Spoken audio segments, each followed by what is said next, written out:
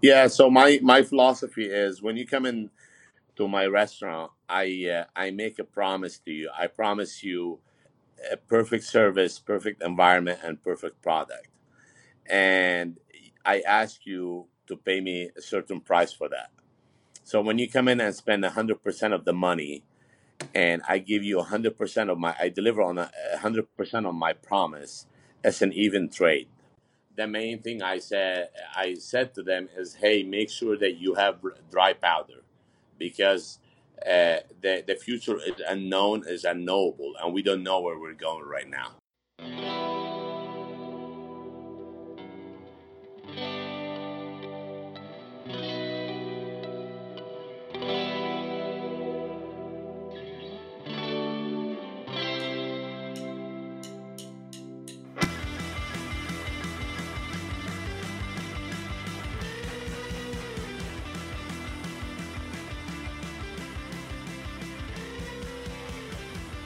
Welcome to another episode of the Wichita Live Podcast. My name's Landon. Today's sponsor is El Primo Espresso Cafe. El Primo is one of my favorite coffee shops in Wichita. Their location on the east side at Central and Woodlawn offers a comfy atmosphere, local art, and a great cup of coffee. Go check out El Primo today. Today's guest is Alex Harb. Alex came to Wichita from Lebanon in 2000 to attend Wichita State. Since then, Alex has gone on to start Ribbit Computers and Medis. As the founder of Medis, Alex continues to improve the concept of fast casual dining for Mediterranean food. Medis continues to grow with new locations now on the west side, soon to be Tulsa, and soon to be nationwide, I imagine. Alex is an incredibly nice guy and a great businessman. Enjoy my conversation with Alex Harb. All right, I'm here with Alex Harb. How are you doing, Alex? I'm doing great, thank you. Can you just briefly introduce yourself to the listeners? My name is Alex Harb. I've lived in Wichita, Kansas for the last 20 years. I came to Wichita in August 15 of 2000. I went to Wichita State. I started out with by owning computer store. Now I've owned Medis since 2015 or late 2014, and I have a wife and three kids, and life is good now. You know what I'm Awesome. saying? Yeah. Yeah. Just go. Even amidst the pandemic and everything, it's doing all right. Yes. Yeah, everything is good. It could be worse. It could be better, right? Absolutely. Yeah. That is for sure. So I kind of just want to start at the beginning. So you are originally from Lebanon, is that right? Correct. So what brought you to Wichita? Why Wichita? Lebanon is a third world country, and I grew up in a medium income family, and Wichita didn't really know much about Wichita, but it was one of the less expensive colleges. I came here to go to Wichita State Mm-hmm. to get a computer science degree from Wichita State, and it was one of the cheaper colleges, I guess, Yeah. as an option, and it was what my parents could afford, I guess, at that time. Sure. Did your family come over with you, or did you just come over just by yourself for school? No, but just by myself. Okay. Very cool. Are they still over in Lebanon, or did they ever come over to the Yeah, States? yeah, yeah. All my parents are still in Lebanon. All my family is still in Lebanon. That's really cool. Do you go back and visit very often? Every almost every 5 years. Yeah. Yeah. So I go for a couple of weeks. I see my mom and dad, and I come back. Yeah. That's really cool. Were you aware when you were coming to Wichita? I mean, I guess I've lived here since 2001. We moved from Nebraska, but were you aware of like the large Lebanese, I guess, population or culture here in Wichita? I I wasn't had really aware of it till high school, but Yeah, I had no idea. I had no idea that there was as many Lebanese people as there are. yeah, I think I've always thought that's super interesting. A couple of my good friends from high school were from Lebanon, and so I was just, I mean, I grew up out in Andover, and so there's not a whole lot of, I mean, minority people in general. So it's cool to hear about that culture and hear about, I mean, from a country that's not very close to the U.S. So Correct. Correct. Yeah. how does, I mean, like you said, it's kind of a third world country. Was there any culture shock or anything when you first came over here? Lebanon is a little bit of a melting pot. It is in the Middle East, but Mm-hmm. it's a multicultural place. Different religions, different beliefs, different color people, and Lebanese people, they're very adventurous. They're Hmm. adventurous. There's 5 million Lebanese people in Lebanon, and there's 8 million all over the world, Oh, and wow. and I'm talking about for almost like first generation. Hmm. So a lot of it's pretty much part of the culture. You turn 18 and you start looking for which country do you want to travel to, and go get your education or go work or go do something. We in the 40s we were a French colony, so we a lot of Lebanese people travel to France and they live in France, and some of them go back and some of them don't. And we were I grew up being influenced by the French, because we're a French Hmm. colony, and so there wasn't really much of a cultural shock. No, I mean, I came to Wichita. I was didn't really know what it looked like. Uh-huh. So I was expecting tall buildings and busy and subway. I had no idea that I was coming to a very quiet place, if you want to say, Sure. comparing to what I've seen in movies. Hmm. So other than that, people are really nice and friendly. So that was a little different than I've been to Europe before. So that was a little different than Europe. People in Wichita are a lot friendlier than people in other places on the planet. Right. I haven't really socialized much with people in other states, but usually, I mean, people in Wichita are extremely friendly. So that was a really good plus. Yeah, I've noticed that as well. I haven't been international too much, but just we lived down in Corpus Christi, Texas for a little while, and just have traveled kind of across the U.S. And I don't think it gets much friendlier than Wichita. Yep, absolutely. So your time at Wichita State, you were studying computer science. Did you know what you wanted to do after that? Did you just want to work with computers, or did you have a specific company or job in mind? Well, so while I was going to, my degree was in computer science, and while I was going to school, I got a job as a student test engineer at a company called. It used to be called LSI Logic. Now it's Hmm. called NetApp, Hmm. and I started doing. So I was kind of like an intern. So I started getting an idea what programming was about and what it was going to be like, and I started getting an idea based on my education what I was gonna spend the rest of my life doing, and I didn't like it. Sure. It was not the right fit for me. So I knew halfway that this is not something that I was gonna do for the rest of my life. I'm not the kind of guy that can sit on a computer and just do write a code or Hmm. uh, I don't have the patience for it. I guess if you want to say. Yeah. So I knew that's not what I wanted to do, but I didn't know exactly what I wanted to do. Okay. So I was a Gotcha. little lost for a while. So then you didn't, after you kind of figured that out, did you, what, I mean, were you working throughout college or when did you figure that out? Because I think the next step was When I Revit. finished college, I pretty much so I waited on tables part time while I was going to college, and I Hmm. worked at this company. And when I was done with college, I quit both, and I started uh, I I started looking for what I wanted to do. I was unemployed for about 6 months, Hmm. and I got online and I started looking for a business to buy. I wanted to be in business. I wanted to be a businessman, I guess, but I Yeah. had no idea what business was about. I call it the wishful thinking theory. Yeah.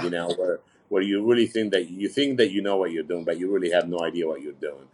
And so I got on bizbuysell.com, and I started looking for businesses for sale, restaurants or stores or whatever. I just Yeah. uh, it was mainly I was searching for something that was cheap. Sure. So I came across this computer store that was for sale in Omaha, Nebraska, Hmm. and I went and talked to the guy. And while I was talking to him, I he started telling me about the computer business and stuff like that, and I almost made a deal with him, but the deal didn't go through. And by the time I was done negotiating, going back and forth, I kind of got an idea what it was all about. Hmm. And I knew about computers, so Right. I was like, you know what, I'll just give it a try, see what happens. So I rented an 800 square feet store on Harry Lincoln and Oliver, Okay. and I just opened a computer store. I mean, the place was really small. I bought some stuff online, and I started trying. You know, Yeah. Were you specializing in hardware or IT? Was it mainly the hardware side I of was. things? I actually. So I knew how to work on computers. I knew how to fix them. Hmm. I wasn't really good at it when I first started. I thought I was, but I really wasn't. But I figured it out. Right. So I was already, well, also like at some point I sold some computer stuff online on eBay. So I had an idea what the parts were. I built my own computer, and I just bought a bunch of inventory. There was a Target that was going out of business. So I went and bought some shelves from them, Hmm. and I bought some computer parts online, and I put them on the shelves, and I set up a table to fix computers, and that's how I got started. Wow, that's really cool. I think it's super interesting that you didn't necessarily have the exact type of business in mind and you just wanted to start the business. I think a lot of people do it the opposite way. Like they're like, okay, I want to start a computer business and this is how it's going to be, or I want to start a restaurant. But you were a lot more open minded about that process. Yes, yes. That's pretty interesting. I Did mean, I knew a little bit about restaurants. I was a waiter. I was never a chef or a cook. So I thought I wanted to own a restaurant. I'm glad I didn't at that time yeah, because it would have bankrupted me for the next 50 years, I think. yeah, Uh, but I think I got lucky that I decided to go for the computer business. And I think I got lucky at that time, you yeah. know? Did you have that entrepreneurial itch kind of growing up, or that just kind of I don't know, inspiration strike you once you were working at LSI and you realized you didn't want to do that anymore?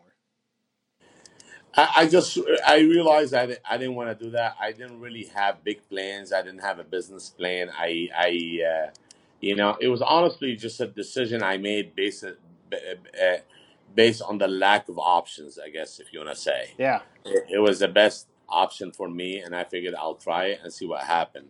sure. You know. Yeah.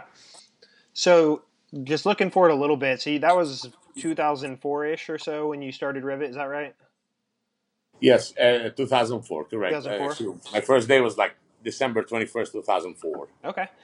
So then it was about 10 years until you started Medis. Were you just doing Rivet full time then? Yeah, I did Ribbit for 10 years, and when I first started Ribbit, like I said, I got lucky. I didn't really know any business skills and tools. I knew the trade. I knew how to work on computers. I knew how to buy and sell stuff, but I really did not. I didn't really master uh, business tools and skills, if you want to say. Yeah. They say I think Warren Buffett, so I read it somewhere. It says success sometimes is the enemy of future success, Yeah. right? Absolutely. So when I saw Ribbit, I got lucky. Now I was a hard worker. It's not like I didn't really work hard. I've always worked 80 hours a week. I put in a lot of hours, but it was a hand cranking machine, if you want to say. I made good money, but I thought that I was really really good at business. You know what I'm saying? Yeah. Because I got lucky and I made money and I was successful. But the reality is I had a product and I got lucky that somebody wanted that product. You know what I'm saying? Hmm. So when I opened the restaurant because I had that uh, uh, thought that if I could figure out the computer business, I'd figure out the restaurant business, which didn't really turn out to be the truth. It didn't turn out to be the case, you know. Hmm. So it was struggle at the beginning. I mean, it wasn't easy, and I still had Ribbit computers to manage. So, and it was a tough.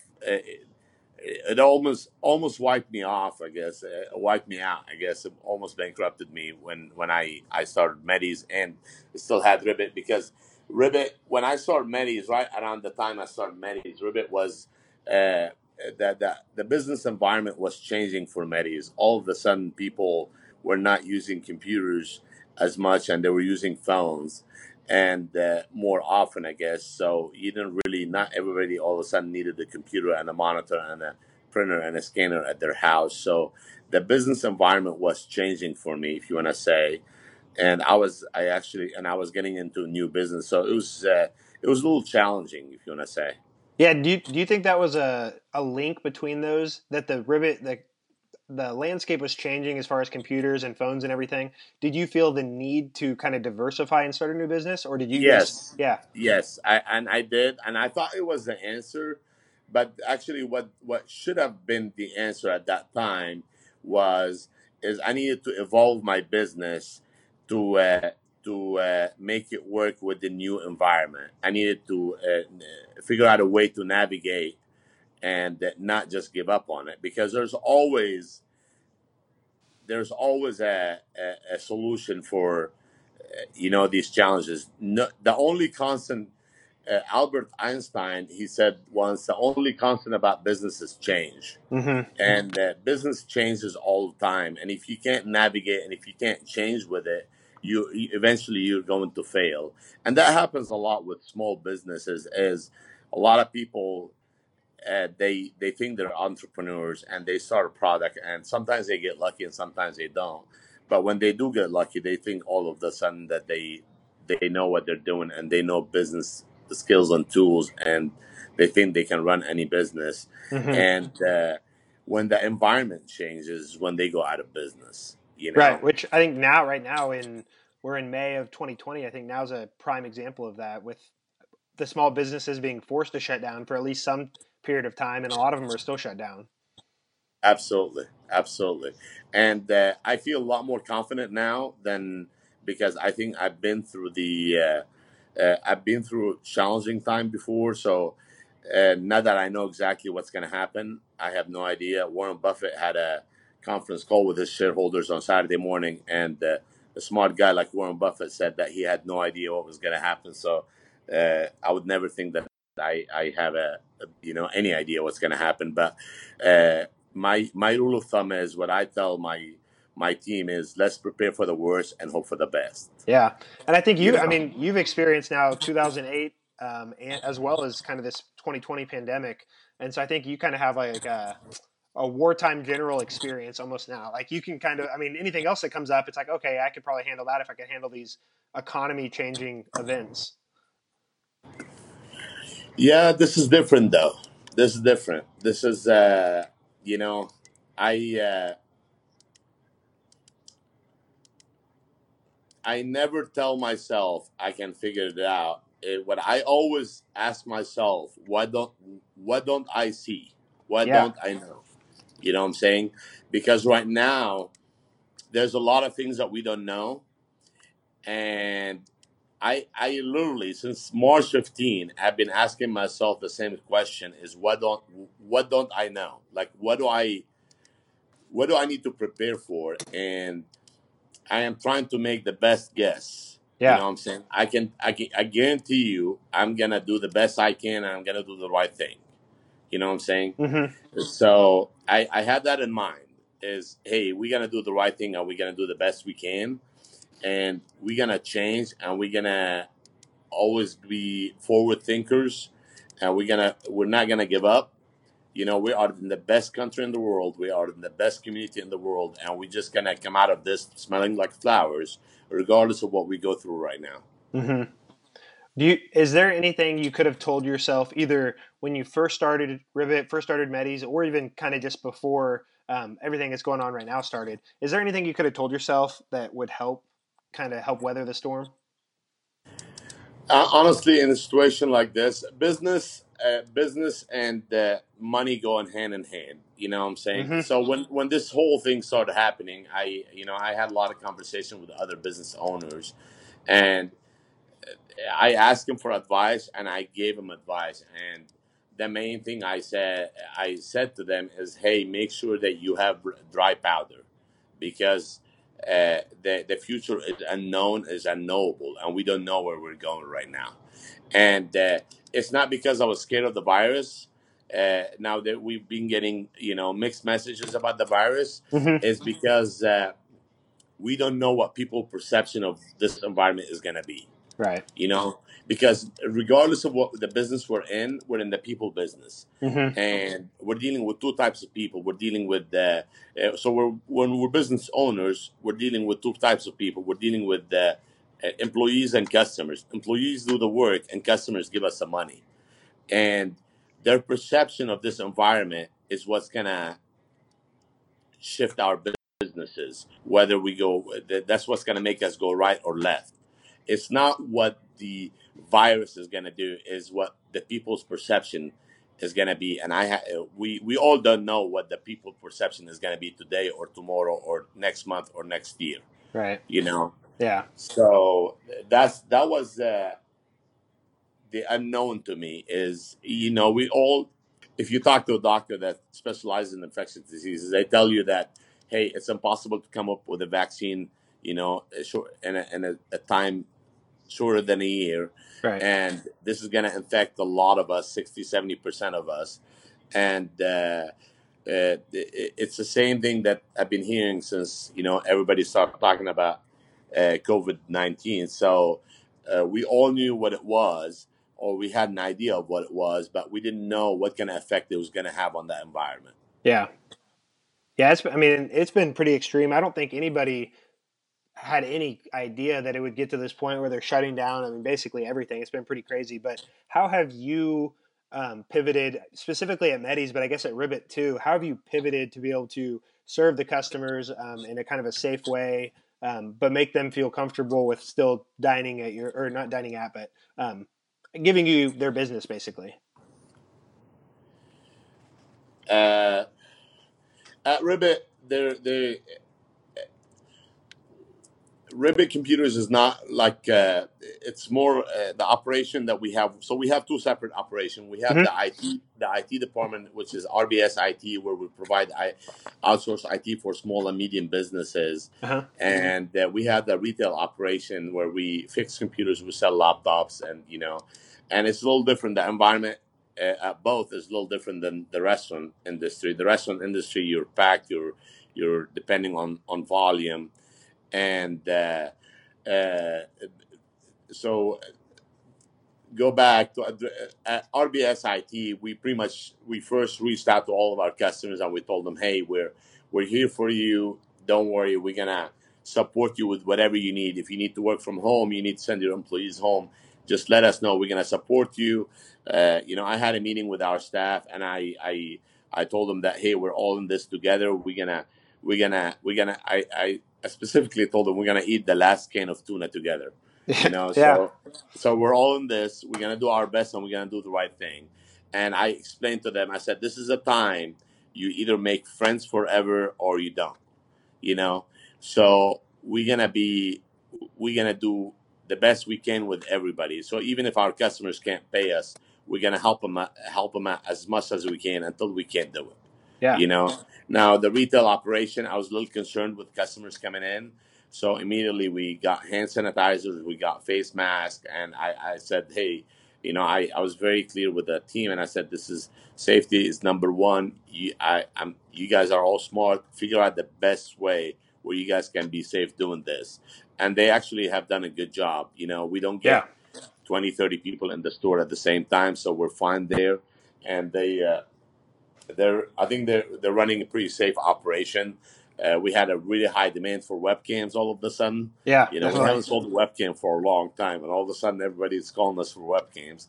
So we bought some webcams and we sold them, and now we're trying to find more webcams. Right. But they're so expensive now that it's almost cheaper to buy a laptop. But we, like I said, we're trying to do the best we can with everything we're doing. Mm-hmm. Now at Maddie's, it was a different story. It was it was it was very different. So Right. So I guess to kind of pivot away from talking about the pandemic and just kind of talk about the experience of Medis in general.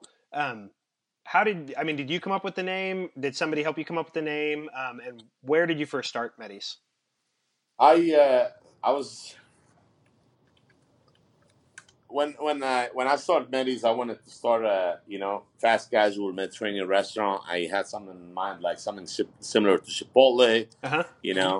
And I kept bouncing ideas, with a couple of friends about Mediterranean restaurant, and finally somebody said something Medi Grill, and I'm like, okay, let's just call it Medis. And part of the process of finding a name was finding the .com for it. Yeah. And making sure that no one else is using it, because At that time, I wanted to make a chain. I didn't really want to open a restaurant because and just sit there and eat like cook in it, be a chef in it or something, because I'm not a chef. So I was starting a Right. business, not necessarily like a chef restaurant. So it had to be something that was that I could expand in the future. Okay. Is that something you still want to do? Is it still? I know you're just in Wichita Absolutely. right now, but the chain. Where are the plans for the chain right now? Well, we just 3 months ago we signed a lease on a location in Tulsa, Oh, cool. and we have plans to have that open in August, sometime in August. And now we don't know exactly when we're gonna open it, but we are still gonna expand Medis to different markets. We are ready to expand it to a different market. Yeah, and I think that's going to be huge because, like you said, I don't think. I mean, not off the top of my head, I can't think of any other like big chains that serve the quality of Mediterranean food as like you said, the fast casual type. Thank you, thank you. And so in Wichita, just to kind of for people that might not know, you have your Harry and Rock location, Greenwich and 21st, and downtown, and then I And believe you're opening a West Side, correct? yes, on Maple and Ridge. Okay, and is I that was one just open checking yet? this morning. What's that? Is that No, that was supposed to open on May 1st. It got delayed right now, yeah?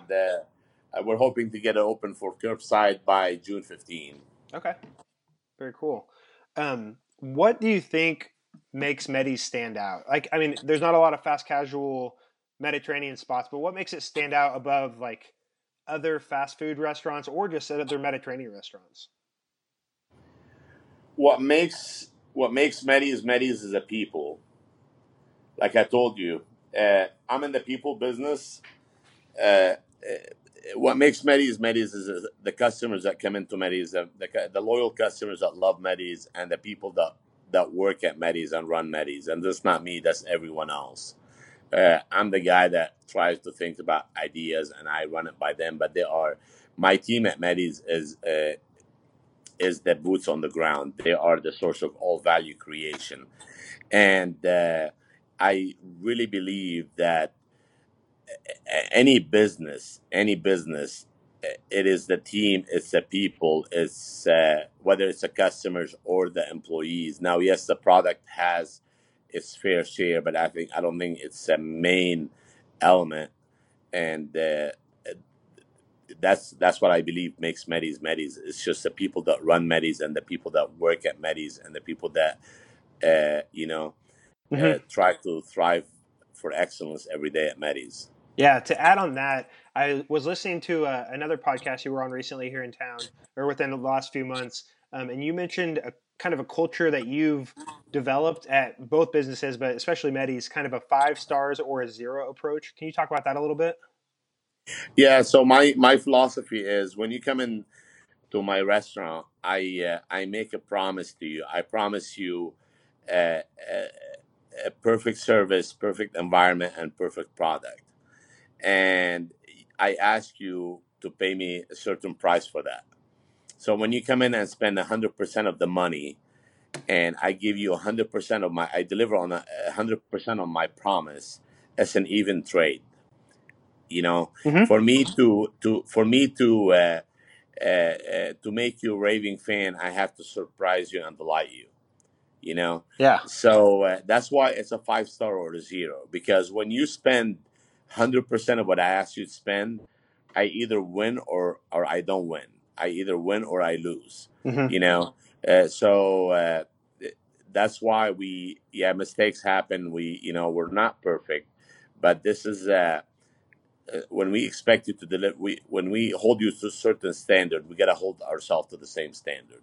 Yeah, You definitely. know, Yeah, I like and that. we always have to keep in mind that every penny is a hard-earned penny, and when we can't short, we don't expect you to short us, and we can't short you on Hmm. what we promised you would deliver to you.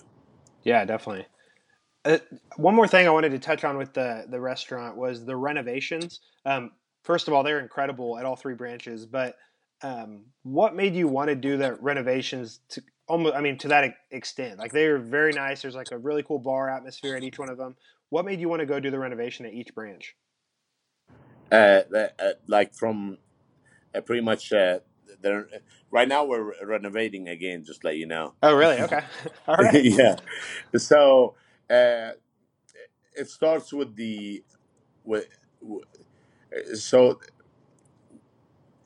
it has something to do with the whole fast casual concept. Hmm. It has to do with the and that's just my personal belief. If you read online about the QSR, quick service restaurants, they always try to all the experts they kind of categorize it in a certain way. Fast quality food, uncomfortable seats, you want to turn seats, blah blah blah, Hmm. and I really believe that. So before fast casual, before Chipotle, before the fast casual industry, there was casual dining and there was fast food, and those two concepts made money. The casual dining did good lunch, really good dinner, and made good money. The price point was double or triple the fast food, right? Hmm. But the fast food really made the money based on volume, and Right. what allowed them to do that volume was a drive-through.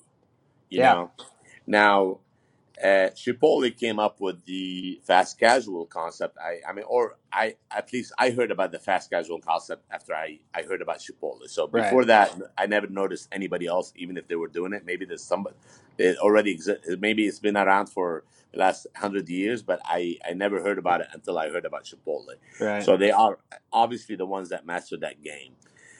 And so far, I have yet to see a fast casual restaurant that actually makes profit, believe it or not, or profit enough to sustain a successful business other than Chipotle.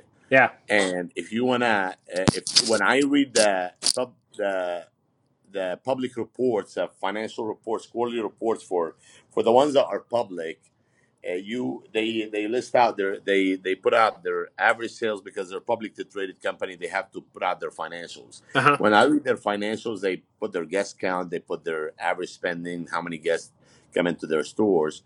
So Chipotle has over 700 to 800 people go to their stores, versus the rest of those restaurants. They do between 3 to 400 people a day, Wow. and at that price point, to only do 3 to 400 people, you really cannot uh, run a profitable operation that you can expand with. Now, you can ask me, well, there's other fast casual that are very successful, and my answer to that is there was uh, smart guy in one room with a bunch of people with a lot of money, and they're called private equity firms, and they put Right. up a lot of money, and he promised them that concept was going to become the next Chipotle, and that's why they're throwing millions at it. But all the public records for all the public fast casual restaurants, none of them actually are very profitable or profitable enough to sustain a financially successful operation. So I had to make a decision with Medis. I have to elevate the atmosphere to gain that dinner business. Because if you go to any fast casual restaurant, except for Chipotle, they mainly do lunch business, and there's nobody in the restaurant at dinner time, and you cannot sustain a restaurant with only one meal a day. Right. You know what I'm saying? Yeah. Yeah. So I when I had only the lunch business and we had no dinner business, uh, we were profitable, but it wasn't enough profit to expand it or to have people grin with your have your team grow with you in your concept, and uh, you know make more money, and be more successful. So I had to figure out a way to bring people to Medis at dinner time and provide them with a quality meal in a really nice atmosphere at a good value. Hmm. And whether you want to call it casual dining or fast casual dining or whatever you want to call it, but I, you know, the renovations that we did, they actually brought people to Medis at dinner time. Yeah. So that's what they did. That was that was the desired outcome out of them, and it worked. So that's why we did it. Yeah, absolutely. And I think it's cool because like downtown, I know, I mean, a lot of my friends, whether they work at Cargill, which is right there, or they're just heading downtown after work or whatever, they're like, oh, let's just go have a drink at Meddy's now, and that's might not have been something that was there before, or I don't know. It's cool to see another spot that's kind of like that where you can hang out and have a drink, but you can also have a very good meal. Well, and I don't think there's something wrong with if you can have a good time and have a go to a restaurant and eat for $10 and have a couple drinks and not break the bank. I don't think there's anything wrong with that. Like so, I know that doesn't exist. Some people warn me about having identity crisis by having craft cocktail bar and I'm a fast casual restaurant, but if I am able to provide you with a quality meal for a really good value and you're able to enjoy yourself while you're there, I don't think there's anything wrong with that, honestly. No, there's So, not at all.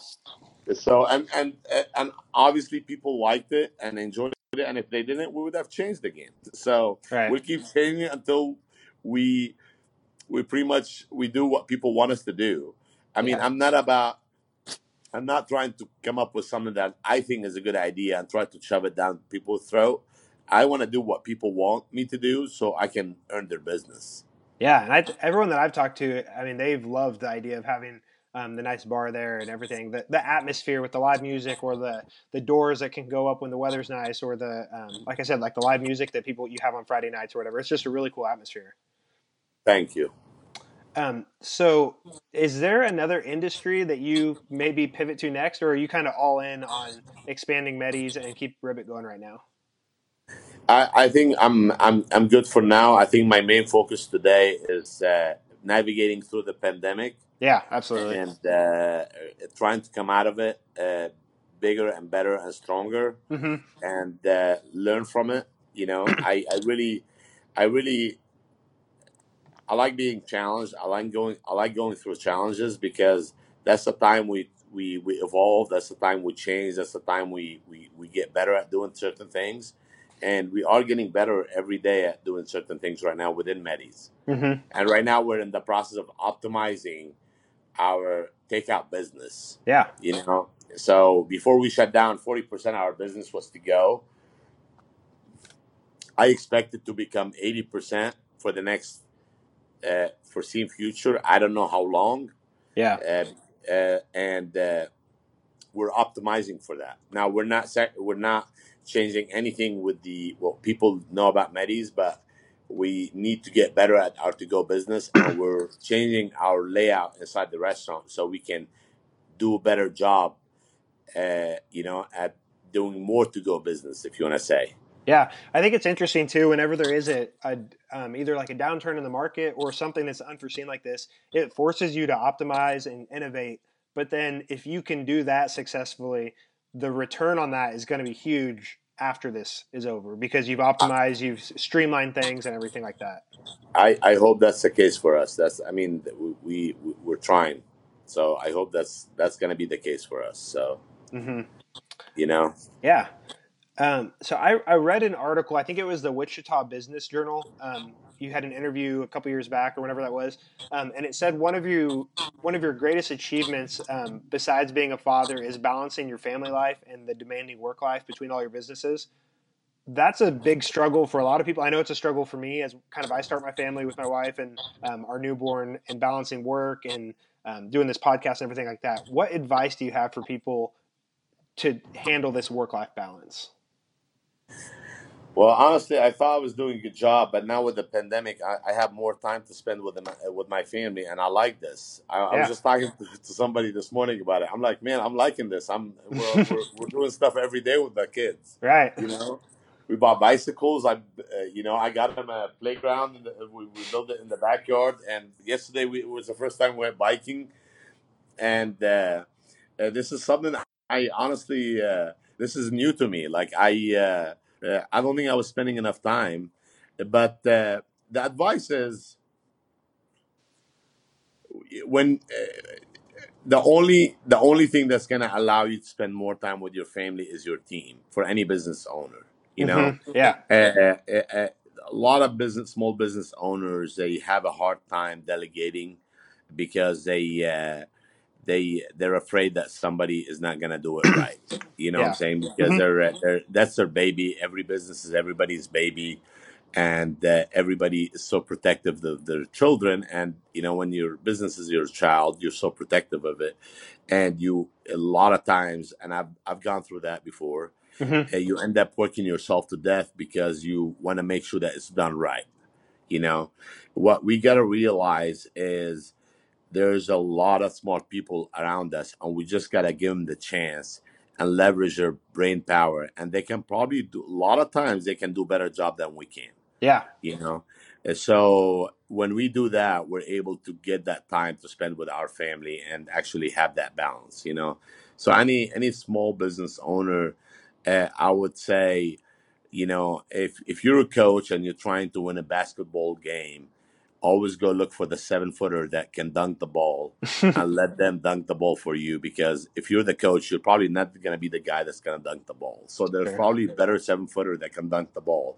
Go look for that one and go take that some time off, and they'll do a better job than you can yourself. Yeah. So I, yeah. I, I can tell you, if I work at Metis, I wouldn't do as a good job, as good of a job as my team does. I really couldn't. Right. You So know, yeah. So what I'm hearing you say is it doesn't matter what type of business you're running. If you want to have that work life balance and not work 100 hours a week yourself and not do as good of a job, you just need to make sure you put the right pieces in place and have a good team around you.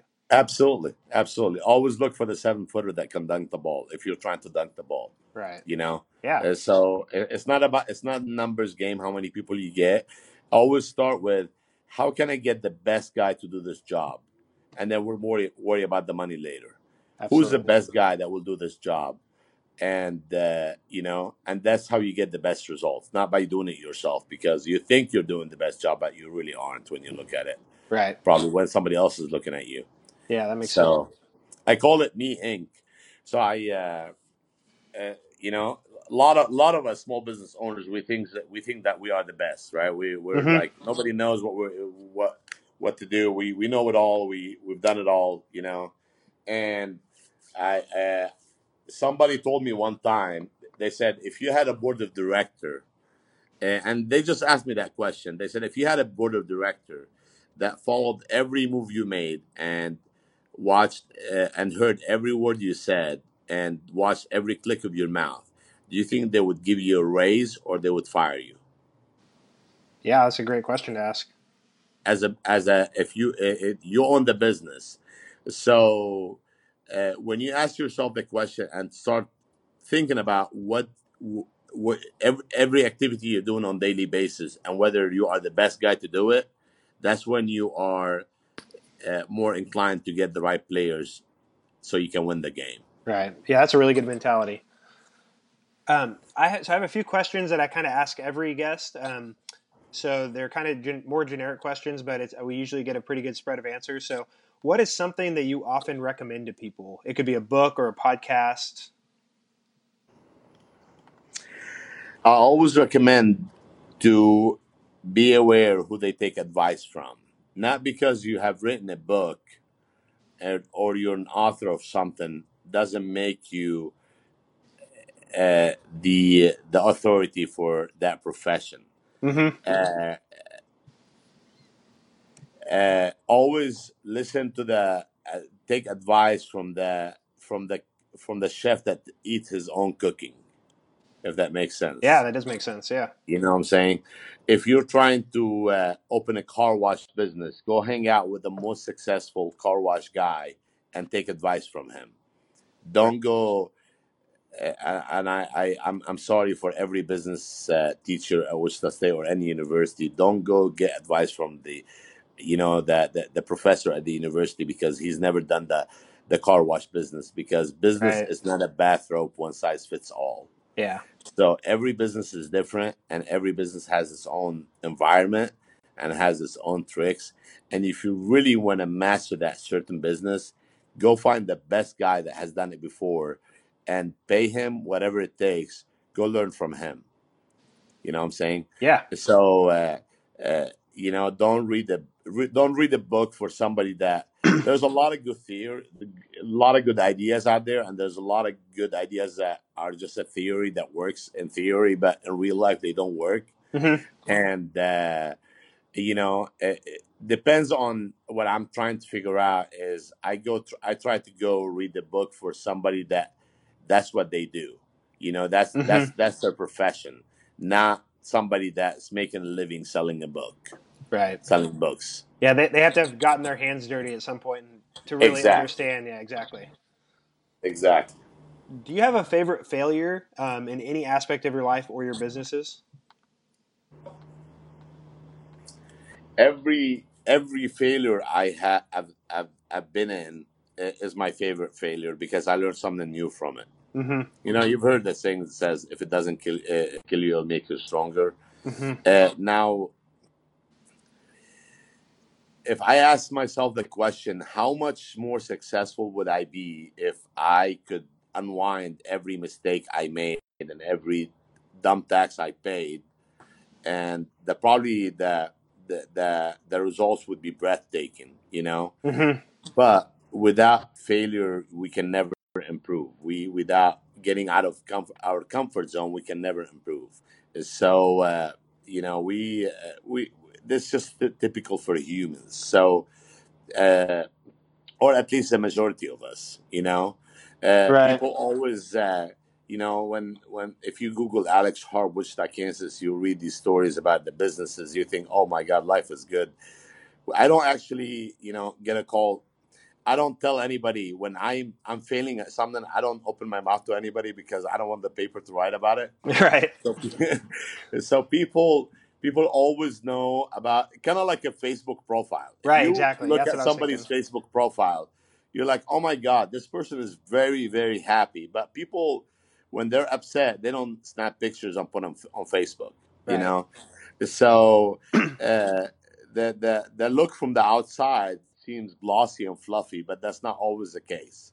You know, Right. so every failure I think is healthy for a business owner, and immediate success sometimes it can be your enemy and can be the enemy of the future success. Mm-hmm. You know, so I think failure is healthy as long as you can come out of it and rebuild and get better. It's a shame if you keep failing with the same, making the same mistake, Mm-hmm. you know. But as long as you improve and do better next time, there's nothing wrong with making mistakes and failing. Right. And I think, like you said, it's almost like, I mean, kind of like social media example. What people post is a highlight reel. It's not what's going on in the real world. And a lot of people, like, if they saw like a new Metis pop up, they might say, "Oh wow, look at that! Like Alex got lucky. It's an overnight success." But they don't know, like you said, the failures that you've learned from in the background. There's not articles about all of this, the hard times necessarily. So Absolutely, absolutely. And those are, you know, that's what I mean. If you talk to any, let me give you an example. Warren Buffett hmm traded stocks for 10 years before he made his first $1 million. hmm Okay, I don't know of any book or of any school, or I don't know of anybody that would sign up for any course or buy any book how to make $1 million after 10 years. right. But the reality is, nothing comes easy, you hmm know. So, but if you ask me for advice, don't ever buy the book that tells you that you can make $1 million working out of on your kitchen table 4 hours a week. That doesn't happen. That's not the person. At least before you bought that book, you were richer the price you paid for the book. Right. That's the Yeah, that's a good point. you know what I'm saying. I Yeah. guarantee you're not gonna get anything out of that book. And thanks God, I haven't you know, read any of these books, but you know, there are facts and there is wishful thinking, and whenever they collide, facts always win. Yep. What is your definition of success?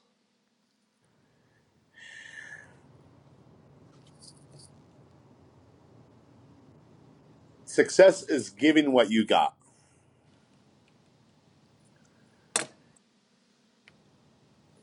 So, to give you an example, when I look at success, I hmm look at I'm not. To me, success is when I'm able to sit down with somebody that wants to learn something about business, and I'm able to teach him something, and I'm able to give him from my experience. That's success. Yeah. It's not all the money. Now, you know, you can't do anything much without money. But success is when you reach a point where you can master what you do and you're able to teach it to someone else. Okay. That's a real success. That's a true success. Yeah, I like that definition. Is there a habit that you've developed over the past few years that's most improved your life? A habit. I mean, there's in the last few years, I've been reading a lot more. I've been learning a lot more. I've been searching for information, and it's a lot easier nowadays with the internet and Mm-hmm. search engines and the speed of the internet. And that's something I've been doing more of in the last in the last couple of years. Right. And I think that has helped me quite a bit. Yeah. So Are there any books that you could recommend for business? I know we kind of just talked about don't just listen to how to start a car wash from somebody that hasn't started a car wash, but are there any books that you recommend to business people? there's a book that was written in 1937, I believe. Let me tell you the year.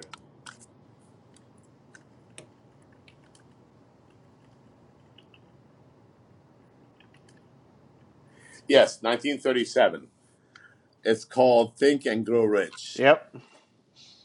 It was written by Napoleon Hill, and I don't know how many copies have sold. Millions of, Definitely uh, millions. millions of copies. And what attracted me about that, what I was actually good about that book, is not the grow rich part; it's the think part. Right. So that book tells you to think, and what they mean by that is don't be overly optimistic and only think about the upside, and try to figure out if you can live with downside, because we tend to be always really good about estimating or thinking about what could go right, and we dream about the upside. Yep. But if you think about the downside, I think it will give you a lot of clarity on building the guardrails. So if you do fail, you don't go down deep. Yeah, that makes sense. And the only way to do that is you have to think, use your brain. And a brain is a powerful thing, and a thing. I mean, it's a powerful creation, and if you just use it and think, because I, you know, when I talk to other business owners, uh, and sometimes we're talking about business, I always say, hey, I have no idea. You probably know about your business way more than anyone else in the world, because all you have to do is just think about it yourself, really, really think about it, and not try to get an answer from someone else. Just try to come up with your own answers. Now, you can probably go read a book, and it will give you clarity on how to approach certain things, Uh-huh. but it has to be your brain power, or maybe you and other people that are really thinking about this. Right. You know, so that's my favorite book. Yeah, because you like you said, you have to actually apply this stuff. Like you can't just passively read the book, but you have to sit down. Maybe you read a chapter and then kind of digest it and think through how it applies to whatever situation you're in or your life. Exactly, Hmm. exactly. Yeah, absolutely. Because I mean, it's very rare that you're gonna find somebody that went through the same exact situation that you're in. But what you learn from books is a concept of approaching different issues in life. Hmm. And actually, I have a friend of mine. He gave me so I broke a promise to myself. So I've never read the Bible before, Uh-huh. and I was gonna read the Bible when the pandemic started. I made a promise to myself, and unfortunately, we always tend to break promises that we make to ourselves. That I was gonna read the Bible, and I got it from a friend of mine. I told him I wanted to read the Bible, so he brought me one, Hmm. and uh, I wanted to read the Bible, and hopefully, I since now I just I admitted that I broke promise I made to myself. Hmm. Before the pandemic is over, I'm gonna read the Bible. All right, that's a good goal. Uh, yeah, there's actually a lot of good stuff, in the Bible. Absolutely. The Yeah. Bible gives you a lot of clarity on what to do and what not to do, from what talking to people or hearing, you know, uh, about the Bible or what's in it. So that's one of my desired outcomes in the next few weeks is to, you know, at least make progress with reading the Bible. Yeah, I'm currently working my way through as well. That's awesome. So I just have a couple quick questions about Wichita. What is your favorite part of Wichita, or what's a hidden gem in Wichita that a lot of people might not know about? You know, I told you uh, I've always worked 80 hours a week, so I've never been a foodie. I'm not a foodie. Sure. I like all restaurants; they're all good to me. But th- when my wife asks me, "What do you want to eat? What should we?" I'm like, just cook something. It's all good. Yeah. You know what I'm saying? Yeah. So. Uh, Honestly, I had those 6 acres in Benton outside of Wichita. I mean, Uh huh. I personally I love the fields. I love the country. Sure. Like when I want to go somewhere, I want to go drive on the dirt roads and just look at beautiful Kansas. Like that's what I love the most about you know this piece of land or this part of the United States is just a flat land that Mm-hmm. the greenery in the summertime or the spring. That's my favorite thing to do in Wichita. Like it's just I get out of town, go to the farm. That's my favorite thing to do. Actually, my I always tell my friends that my dream retirement is about 100 acres and some cattle and some other animals and just live Mm-hmm. on a farm. Yeah. I don't think So the Kansas gets the credit from people. I mean, people here might admire it, but it doesn't get the credit it deserves for being beautiful. For like you said, just the farms and the beautiful flat landscapes. But yeah, it is beautiful, honestly. is there anything you wish Wichita had that it does not have, or what would you improve about Wichita? One way direct flights, so we don't have Sure. to.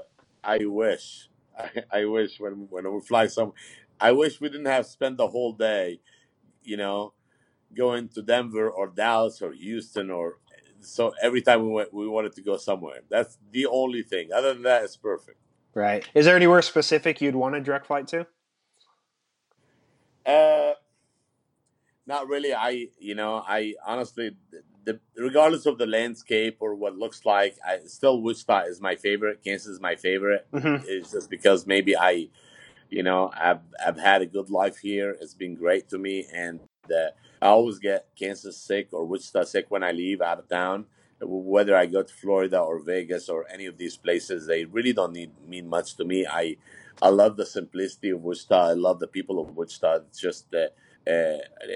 I truly get Wichita sick when I leave Wichita. Even when I go to Lebanon to visit my Yeah. parents, like I can't wait until I get back. And regardless of where I am. I mean, I've been to New York, I've been to Florida, and yeah, they're beautiful, but they're beautiful for about a day or two, Right. you know. Exactly. So it's just whenever I have to travel, go places, time is money. I hate to waste a whole day going from one airport to another. So I wish we had a bigger airport where we had direct flights to places. Mm-hmm. But that's about it. Other than that, I mean, it's perfect. It really is. And what makes it perfect is the people. Honestly, it's you know heaven with my growing up my mom used to tell me is heaven without people is useless. It's just it's nothing. You'll get tired of it in 2 days. Mm-hmm. So what makes every place special is the people that are in it. Yeah. And when the pandemic first happened, I texted a friend one time, and I would be driving to work on a Friday morning, and there would be nobody on the street, and I would text a friend and say, "Man, this is depressing. Like, life is not good without people. It's not good without traffic. I miss the old life of, the people and the problems. And now it just seems like our freedom we got robbed our freedom, and we have nobody to blame. Right. And it just all of a sudden everybody is at home, and that's what I love the most. I mean, that's what makes Wichita special is the people that are in Wichita. Like, and they really in every occasion, in every situation, people in Wichita have proved that you know they are great people. They really are. Wow. Yeah. So that, I mean, my last question was, what does Wichita mean to you? You covered that quite a bit right there. I mean, I agree. It's definitely the people in Wichita that make it home for me. But is there anything you could add to that? What does Wichita mean to you? It means my successes and my failures, and my good times and my bad times. I mean, I I've always thought that you really start living your life after you graduate from high school, after you move out of your parents' house, and that's when you really start living. You go on your own, and you have to make every decision on your own, and you're responsible for every decision. And which that means to me the good days and the bad days, and the experience that you learn or you gain from, being in business and doing business, and it's just it's been great so far. So it's just that's what it means to me. It's the best part of my life, if you want to say. Yeah, I love that. Alex, awesome. I really appreciate you coming on the podcast. This was a lot of fun. We'll have to do it again sometime and meet up in person sometime. Um, Hopefully, after COVID-19, we yeah, can talk about the changes, right? yeah, absolutely. Yes, we can definitely do that. Get you back on to talk about all that kind of stuff. I will link up your stuff. I think the social media is Eat Medis on most of the accounts. Um, yeah, thanks for coming on and stay safe. I appreciate it, Alex. I appreciate you. Stay safe as well. Thank All right, you. man. Have a good one. Appreciate it. Bye. You too. Bye bye. Thank you again to everyone that listened to this episode of the Wichita Life Podcast. If you enjoyed, please rate and review our podcast on whatever app you use. If you have any recommendations, please reach out at wichitalifeict@gmail.com. Thanks again.